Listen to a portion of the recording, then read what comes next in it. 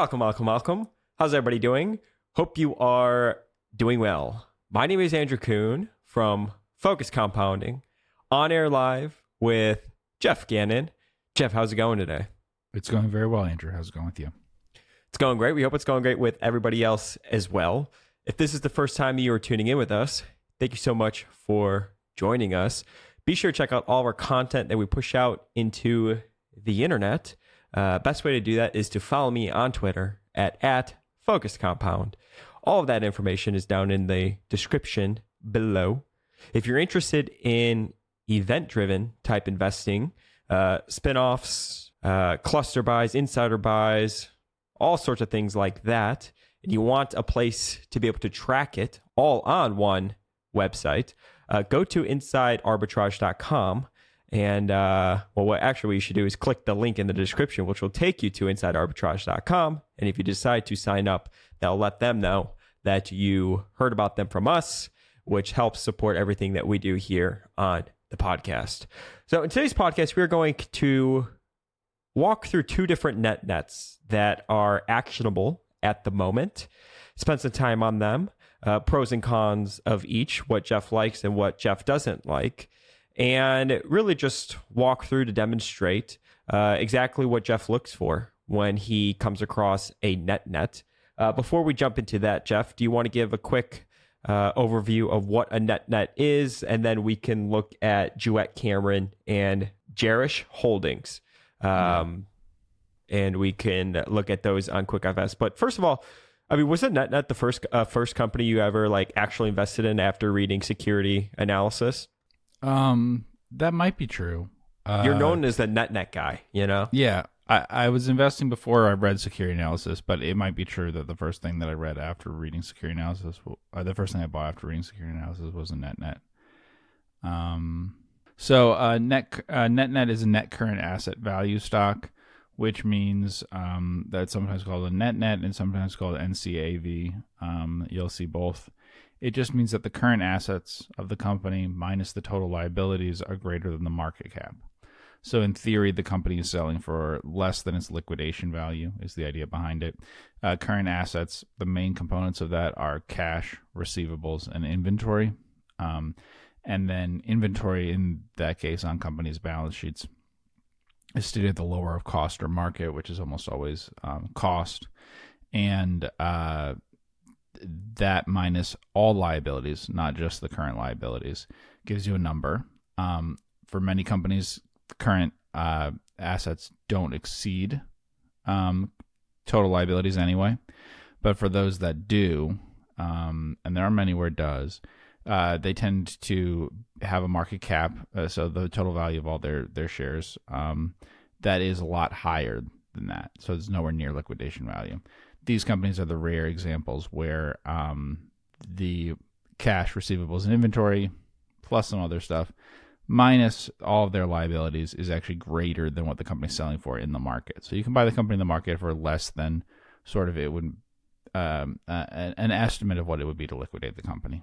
Do you think purchasing companies under book value today is what purchasing nets used to be when you first started out, just from the perspective of there's more opportunities in that more companies do sell for less than book value than the amount of companies that are nets?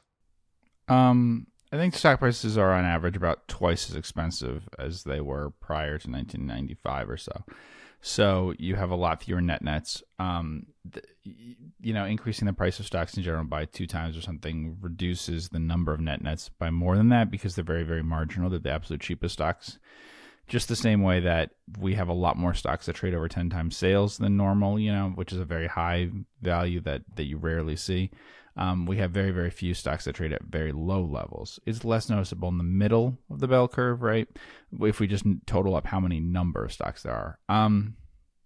It is true that there are more stocks below book value than there are below net current assets. 2 reasons for that. One, a lot of people do book value without doing tangible. When I refer to book value, I'm always going to be referring to tangible book value, but a lot of people aren't. So the Japanese trading companies, for instance, when they say book value, they mean including everything, which makes sense from the perspective of management if they're trying to say that we are getting good return on our historical investment. So you mentioned sense focused compounding started. We haven't invested in net. Well, actually, I'm not sure. I think there's one case where we did, but let's put that aside. If we didn't, so I'm including managed accounts and fund together. But so we have invested in many stocks that are below book value or at book value. So obviously a company could have a liquidation value in an orderly liquidation that is where it's not a net, but it could be liquidated.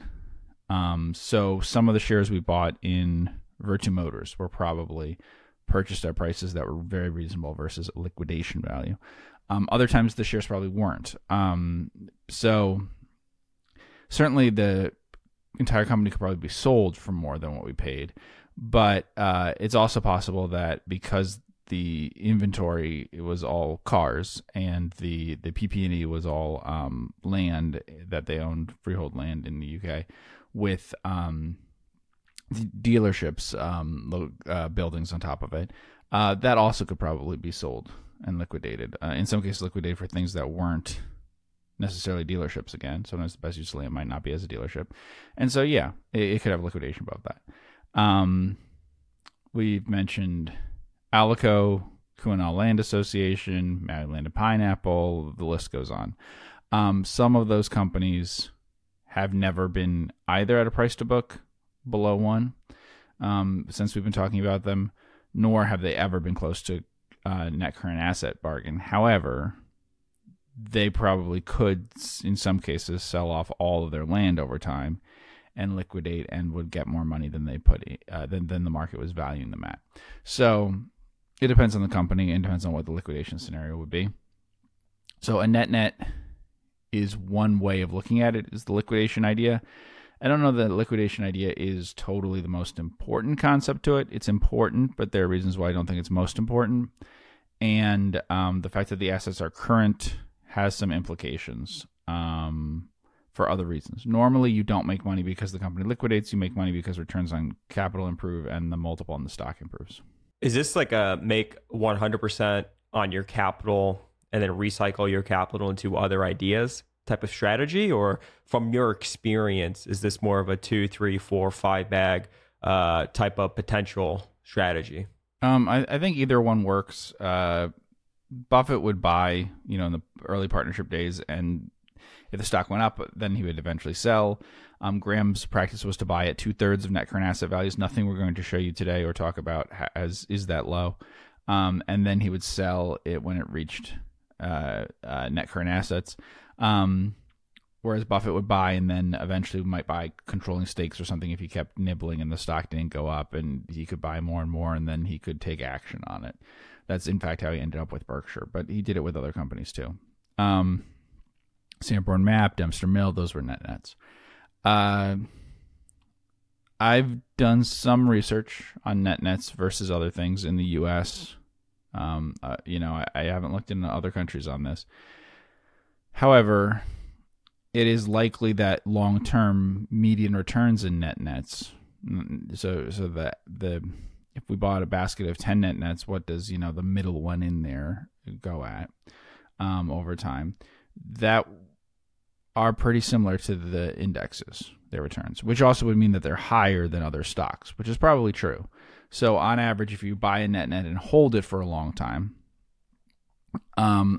it's possible that it's better than throwing a dart and buying and holding a random stock.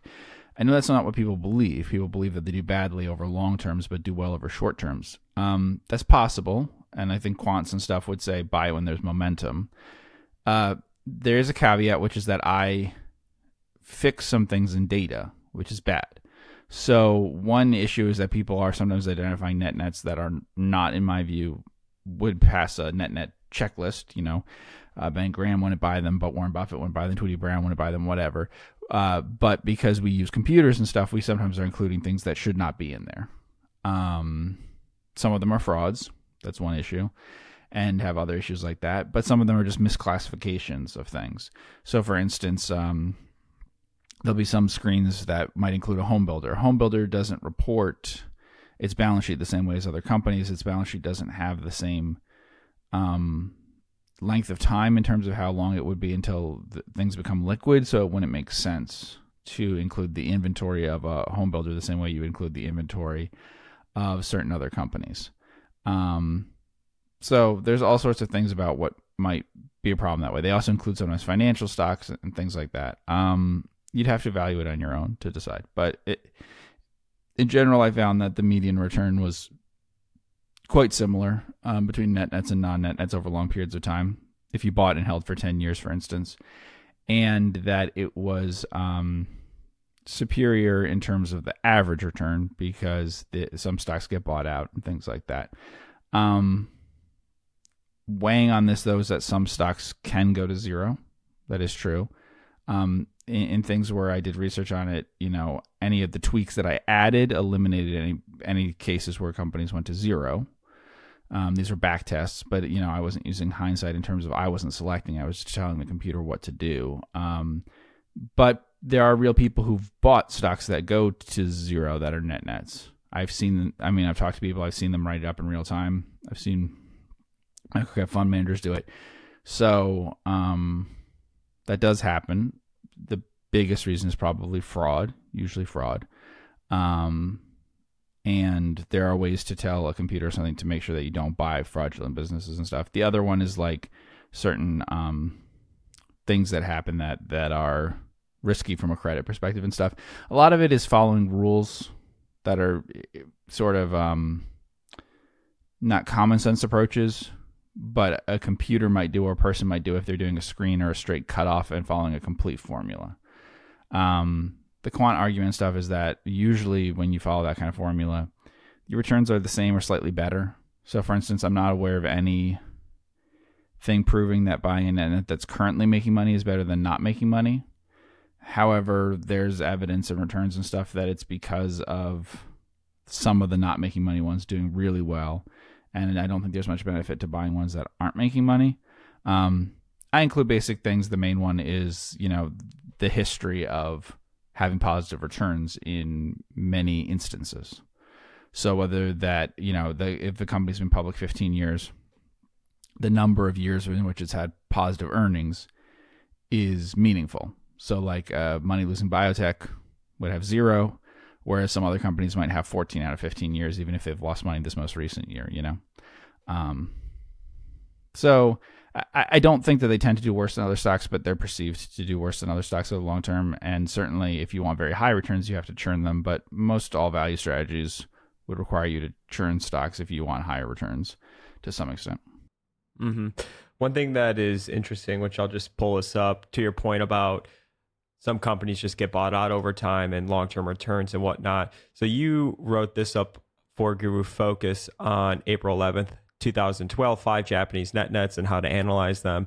And you went through it a little bit and then you listed 5 net nets, right?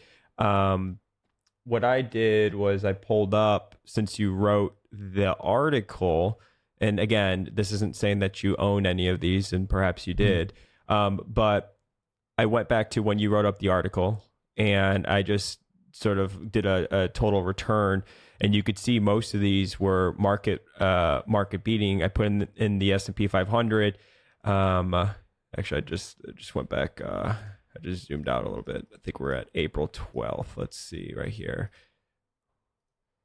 Yeah. So here are the returns, and one of the companies actually got bought out, Excel. So that's not here on the chart, but it looks like you wrote it up around, I'm just eyeballing here, $500, $600, $700 a share, and it was acquired for $1,600 per share.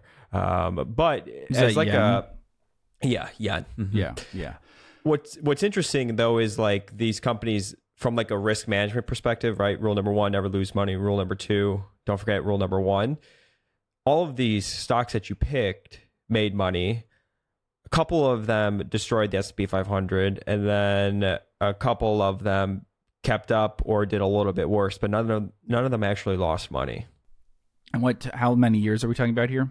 So we're going back to April 12th, 2012. So just, under above 10 years ago. Right. So, studies of these things, you sent me a spin-off study. It said short-term and long-term was a year and a half. So Yeah. this is a dumb way of picking stocks. I don't know anything about Japanese stocks, but picked them 11 years ago and hold on to them. Some of them outperform the overall market, even though there's everything about the companies from people's perspective is that they're not doing what they need to beat the market. People are expecting a return in 1 to 2 years, which would be great if they get it. Graham would say in his intelligent investor stuff, it doesn't seem like he practiced this, but he did say in talking to individual investors that you buy it at 2/3 of net current assets. If nothing happens in 3 years or something, you move on. And a lot of you just sell it regardless if it doesn't reach net current asset value. And a lot of net investors suggest that kind of thing. I usually suggest that you just check it once a year. And if it's still below net current assets and you still like it, then you can, repeat the same thing. If not, then don't. But I wouldn't consider selling it within a year. And then I'd wait another year each time you do it. I think there's a benefit to trying not to sell anytime the stock goes up. But some people have had success with that. Certainly in Japan, there's lots of momentum stuff that happens. Stocks sometimes surge for a while and net, and then people sell. And if you can find other things again to recycle it into, it works. The difficulty is finding enough of them. Yeah, that spin-off study, we're actually going to go over it on a podcast. The reason I sent it to you, Jeff, was because we always talk about, gosh, like spin-offs, they suck nowadays. And especially because, we look at spin-offs for the fund and managed accounts. So I wasn't surprised when I looked at that study and I saw that the results have been even not that interesting, even if it's been over a couple of years. I knew that wasn't a long-term thing, but I was like, this pretty much tells me exactly how Jeff and I feel about the spin-off market, even though they only took a handful of stocks or whatever. Right, and a year and a half is not long, but for people investing in spinoffs, that's what they expect the return to come in. They think they're getting a better price and it's going to start to turn around and things are going to get better within a year and a half. They probably think that in nets. Even we do longer term investing stuff, and I would say our time frame is similar to private equity or something. Like 3 years might be a little on the short end for us for holding something, but it would certainly happen. And 7 years would be on the longer end. So, like 5 years or something. So these nets that go out 10, 11 years, the other thing to consider is how often were they in a leading position versus the S&P, how many of them were, et cetera, So like if you buy a basket of a bunch of them, if much of the time many of them were above the S&P, right? So like if you buy a basket and half of them are half of the time, more than half the time, more than half of them are above the S&P. It's not really a strategy I would worry a lot about. The S&P had a really good 10 years or whatever, So, this is obviously complicated because we're comparing something that's a benchmark versus Japanese things and all that here. But the idea in general is that the prices of many of these things went up a lot, even over a very long period of time, or they didn't come down a lot or fall apart if it didn't work out in a year. And no one is trying to buy a net to hold it for 10 years. I've never talked to anyone who says I want to buy it and then forget about it for 10 years. It's hard to convince them to only look at it once a year. So the idea, I think, is to encourage people that the downside, if you select them right, of holding too long is not as big as you think, right? Because there are also 10-year periods where the S&P doesn't really do that well. And then your returns in the nets are better. But in terms of the volatility of the returns and all that kind of stuff, we do have some information on that. They do. The problem for value investors, I think, is that they do badly at the end of a bull market, right? On a relative basis, they might have very low negative returns where the market is going up 10, 20% a year, and they're having slightly negative to 0 to slightly negative, which would be very painful. And they do really well at a time when value investors maybe don't need it as much. So like, if we took the date of the bottoming in the 2009, I know that I looked and did a basket of nets chosen by a computer thing for 1 year. So not one calendar year, but literally 1 year from the bottom to see how violent the move is up in something like that. And in nets, it was over 10 nets, so somewhat diversified. It was well over 150% up from the bottom.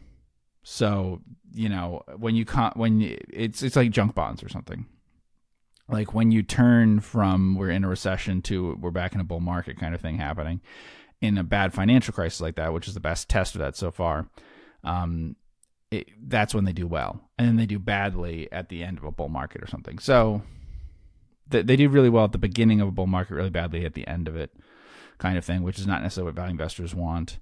They actually have a really good track record year to year of beating the market too. So if it's not something that I care about, but if you have an obsession with you don't want to underperform as much as value strategies normally do, or a third of the time or something you're underperforming, it is a strategy that tends to outperform year after year, although sometimes by small amounts. So it doesn't matter that much, but it does post a lot of positive years and a lot of years in which it slightly beats the market. Yeah, it is interesting. If you look at it from like a cigar butt type investment, you're pretty much in the money if you go back to 2013, 2014. So owning it for only a couple of years, most of the time, other than this yellow chart, or the yellow line, which so I mean, you're always making money. And then even if you want to look at this little chart from Excel, the company that got acquired, you wrote up the article in 2012. So we're talking, 671 yen. If you held it for a couple of years, I mean, it more than doubled. So you're kind of at that 150% area if you're thinking about this as like a cigar butt type strategy. But the biggest takeaway from me is most of these, even over a 10-year time frame, did incredibly well, because you don't hear a lot of people say, I'm going to buy net and look to hold it for 10 or 12, 13, 14, 15 years. But as a strategy itself, they do pretty good over time. So that's always the way I look at as the downside. What happens? We talk about this with mergers. What happens if the merger falls apart? With the net, what happens if it doesn't re-rate? If I have to hold it indefinitely? If the stock price goes up, you can sell it. If it gets too expensive, if it has a blip, something good. If it doesn't, then you're looking at those risks to see how often is it that I have to hold something for 10 years and how badly could it go. So 10 years would kind of be the extreme thing in that case, but those are the examples of like, what if I got stuck in a net for a long time? Because the goal isn't to buy it and to own it for a long time. The goal is to buy it and to sell it in a short time. But the downside is you have to keep holding it. Not that you would sell it as a net. And usually I would not suggest that to anyone, that you bought a stock, you like the stock in any way, and you sell as a net. It's a bad idea to ever sell a stock near net current asset value unless it's going to go out of business or it's a fraud or something. Mm-hmm. So let's look at Jewett Cameron and Jerish and see what your takeaways are. So current market cap, 16 million, enterprise value, 13 million. From a gross margin perspective, I mean, pretty stable margins. Let's go to the balance sheet, and we could go to quarterly, and we can walk through it. So total current assets are listed as 32 million. Total liabilities are 13 million. And as we said, the market cap is 16 million. So where do you first go when you start to look at a company that is a net and you look at the balance sheet and you see it's a net? So where do you go from here? So you look, the first thing when someone suggests it's a net, you believe it might be net or nowadays you're often going to find it because someone says it's a net or thinks it might be a net or something. And a lot of the time, maybe more than half the time, you do a quick check of the balance sheet and say, actually, no, it's not. But what you normally would do is go just to current assets using the disclosures that they have in the SEC. These are both SEC filing companies.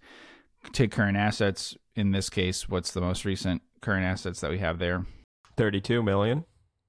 And then what's our most recent total liabilities? 13 million, so that's 19 million. 19 million, and we said the market cap's what, 16 or something on this stock? Do you remember? Yep, 16. So net, right? Market cap is less than current assets. Now, there's some people who could argue and say, well, what if the other current assets makes up all the difference? What if there's other liabilities on there you could, but then also we know some things about this company that offsets that, right? So they said they're going to close down their seed business. Seed business accounts for, I forget, maybe $250,000 in inventory, 11.7 acres, 105,000 square foot warehouse, things like that. That's not included in our valuation. And they said they're going to sell it, or they're going to liquidate it, or they're going to just get out of it. Whatever they're going to do, those assets won't be on the books permanently, and we didn't count them at all. So normally you'd look at the proxy, which you have for this company, and you'd look at 10K, 10Q. So for any business, I'm going to read the 10K, the 10Q, and the proxy statement. Jewett-Cameron is unusual for NetNet in many ways. Both these companies have some issues that could get them banned from, like, when it has a dumb approach of buying NetNets. Like, I could put it into a screen thing to make sure not to buy these. They're both U.S. listed companies that aren't actually American. So it's a little complicated. Jewett-Cameron's really an American company, but it's incorporated in Canada and operates under Canadian sorts of things. It's a foreign filer. You can see that by the ticker symbol. But it files normal SEC statements in the U.S., but it also operates and owns property and stuff in the U.S. and really is a U.S. company, but it's never switched locations. Jerish is more complicated, which is tipped off by the fact that it says Jerish Holdings U.S., which is usually means it's not U.S. when you see something like that. So the situation there, the name of the company and stuff would suggest Jordan. The company in the Middle East. Yeah. I don't know that they named it after it, but I assume that they did. It's a place, an ancient place. So I'm sure it's a modern day place with the same name, but I mean, it was well known ancient. So, it's in the Middle East where it actually has its operations. It's a contract manufacturer of, clothing for probably companies like, I would assume, so I think the actual customer would be like North Face or something, but it probably VF and New Balance and stuff that count for almost everything. A lot of contract manufacturers are going to be NetNets. Or I should say, when you see NetNets, a lot of them are going to be contract manufacturers. So instead of being like a commodity textile business or something, this is a company that puts together clothing on behalf of customers. But so it has a small number of customers that it works with. Yeah. Okay. So the North Face, VF, New Balance. Okay. Yeah. A bunch of these are brands of the same company. Like Timberland was acquired by them and stuff. So yeah, a few are not though. And so they have a few large customers, and that's common. You find things across the border in Mexico doing contract manufacturing for U.S. companies, electronics and stuff like that, assembly work. Usually it's outsourced assembly work, so stuff people are doing by hand to do that. These are there's just a few things about this company that's a little trickier, because it actually is a Hong Kong company doing business in Jordan but listed in the U.S. It's has a large shareholder who has a variety of positions with the company. That's unusual to have that many positions. So in addition to being the CEO and chairman, which is kind of normal, he also holds all of the necessary titles you need legally.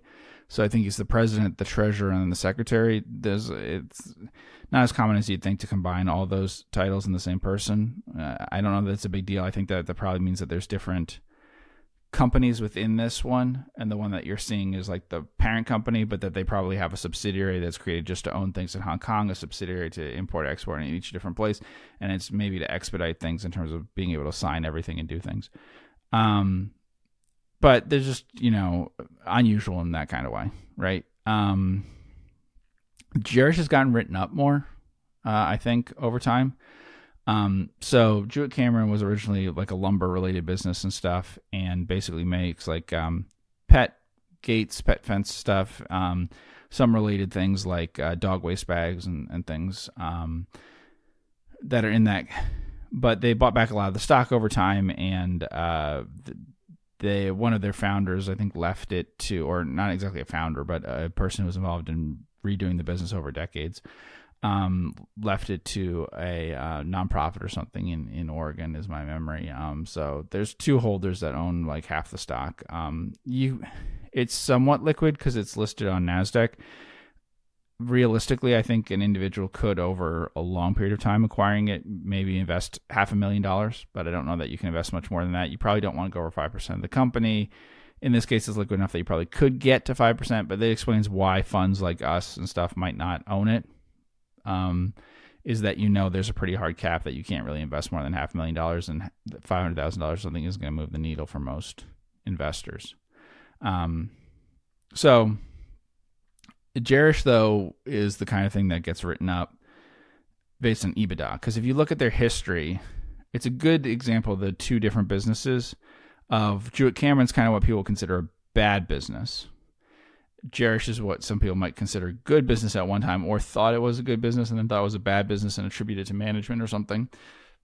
But when we're looking at a true commodity business that has problems, it usually looks more like Jerish than Jewett-Cameron. Jewett-Cameron has very, very long-term, steady returns. It looks almost like a bank or something. That's not usually what you get. What you get is more like what you see with Jerish, where you have very high returns at one period where there's high volume and stuff, and then very low returns later on. So return on capital at one time was high and stuff, just like it would be in a boom in a commodity business, and then later on low. So which company do you like more? I mean, like from a red flag a lot. I was gonna say from red flag checklist when you talk about Jerish. I mean, it sounds to me like there's just certain things that would probably keep you away from that company. No, it's not that bad. No, the stuff with Jerish isn't that bad. No, I mean there are some issues. They bought something in Hong Kong that. Just to own property, I think, in Hong Kong. I think there are issues that are a bigger thing about what their business does and what it really is. One thing to keep in mind is when investing in stocks, the kind of ultimate test, right, is like, would I buy the whole company or something, or would I buy this if it was a private business or whatever? To be honest, I don't think that you would ever buy Jerish if you saw what it is. So this is a company that, makes clothes and shoes, or I guess. I mean, all I know about is clothes, but I don't know what they're doing for New Balance. But I assume it was clothes for New Balance, but it could be shoes. In a country that they're in dormitories. The employees are all in dormitories there, and they're paid,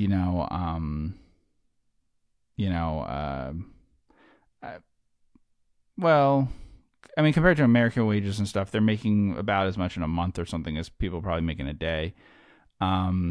Maybe not quite that bad, but close.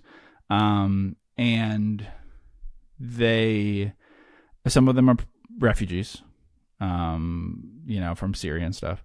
And then the others are probably all non-residents, not citizens of the country, who have come there to work.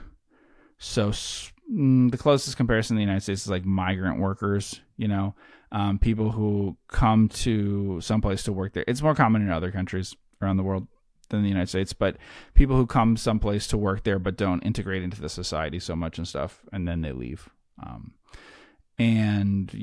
So there are other industries where this happens all the time. There's some in little tiny bit in Japan, because there's some things that Japanese workers don't do, and foreign workers don't usually stay permanently in Japan.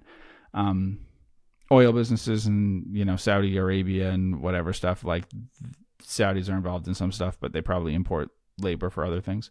So it's that kind of thing, and so like a company town type thing when we're talking about dormitories.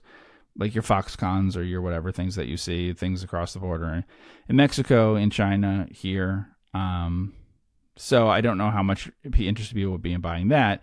The other thing is that they're doing work for really just a few customers, right, who are probably sourcing it from all around the world. And they source it when it's cheapest from here. And then when it's not, they source from somewhere else. I don't know how stable it is versus others because we don't have a lot of peers to check. But if you look at the financial results, it seems to me like when someone their big customers VF, and so if they have a real pressing need to increase production, then I think that puts a lot of pressure on someplace like this, and they make a lot of money. And then when they want to cut back, I think the reverse is true. So when I said it's written up and stuff, it would be written up valuing on like EBITDA and stuff. I would not do that. I would just look at it as a net. As part of a basket of net nets, it might be fine. Like I said, technically, I would not let a screen pick it. I would make sure that it knows that it's foreign and listed in the U.S. This one also shorter history. It went public at a much higher price. Issued stock before. It's done a few things that as a net is less attractive, but it doesn't trip a lot of fraud flags and stuff, to be honest. And they do earnings calls. I've read the earnings calls transcripts, and it's a real business that they're quite knowledgeable about and stuff. You can tell the difference between that and a fake business usually. Or a business that they really don't have any involvement in, and the people that you're hearing from are like officially the CEO and stuff, but they don't know anything about it. They seem to have a very good grasp of all the details of the business and everything, very high compared to what you get usually in anything that has problems with that. So if you were going to buy as a basket, would Jerish be more of a situation where you'd look to sell it a lot sooner, and Jewett Cameron would fall more in the lines of, oh, it's been a steady grower, it looks a lot like a bank, you could see yourself potentially holding it for longer? Like if you were to think about the position on when you would sell, Jerish falls more in the line if you were to buy it of probably like a quick flip or like a cigar puff, whereas Jewett Cameron could be one that you could continue to hold for some time. No, I would buy them both and just hold for a year and see what happens. Both have somewhat interesting things. If things turn around for Jerish at all, people might get really excited. If you look at where the stock's been before and at the multiples on it, if people rate it on like EBITDA and stuff, they could really get excited because what was its best earnings year just in terms of like operating income for Jerish?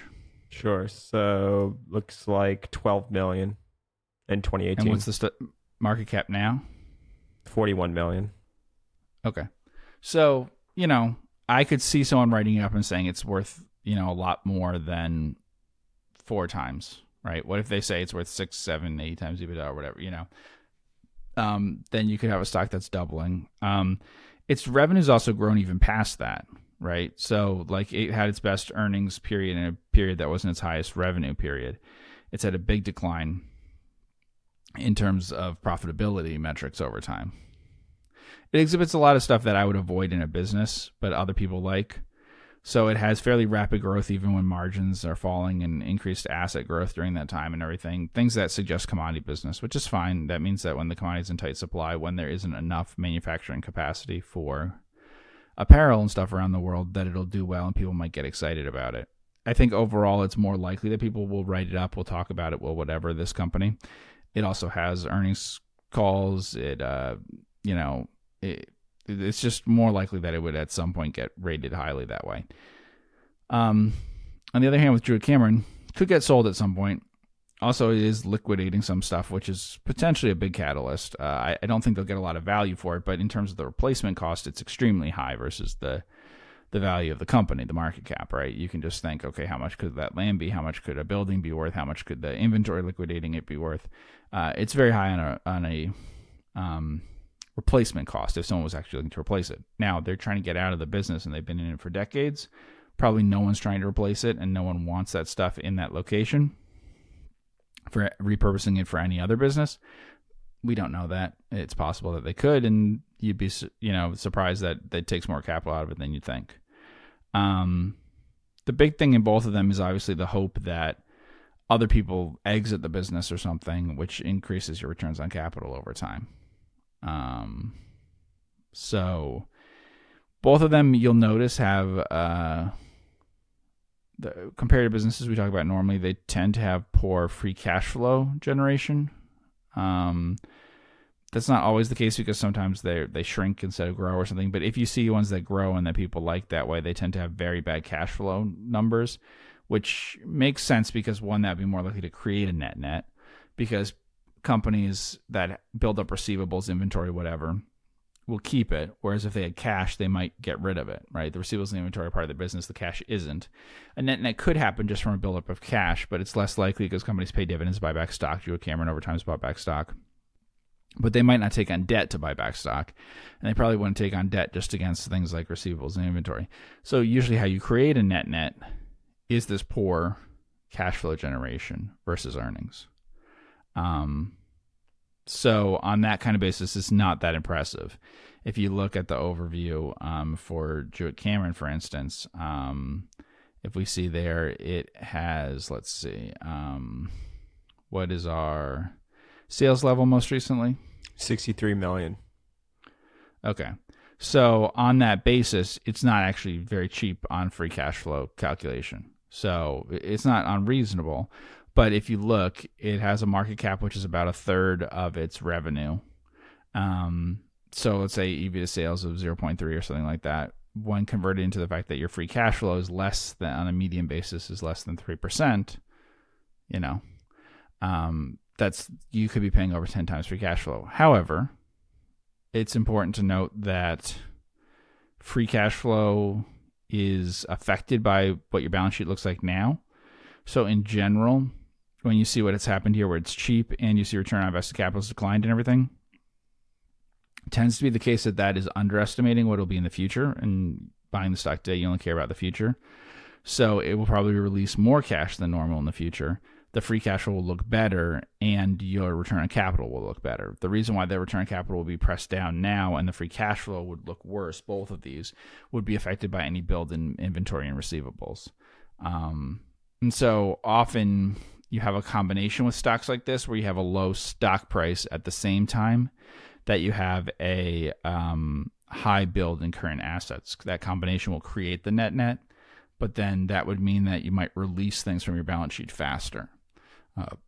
When we're talking about things like free cash flow and everything, remember, we're not talking about EBITDA. EBITDA tries to get away from looking at what really is the balance sheet and what actually are the cash flows, and just focus on some measure of earnings, which isn't necessarily realistic from that perspective.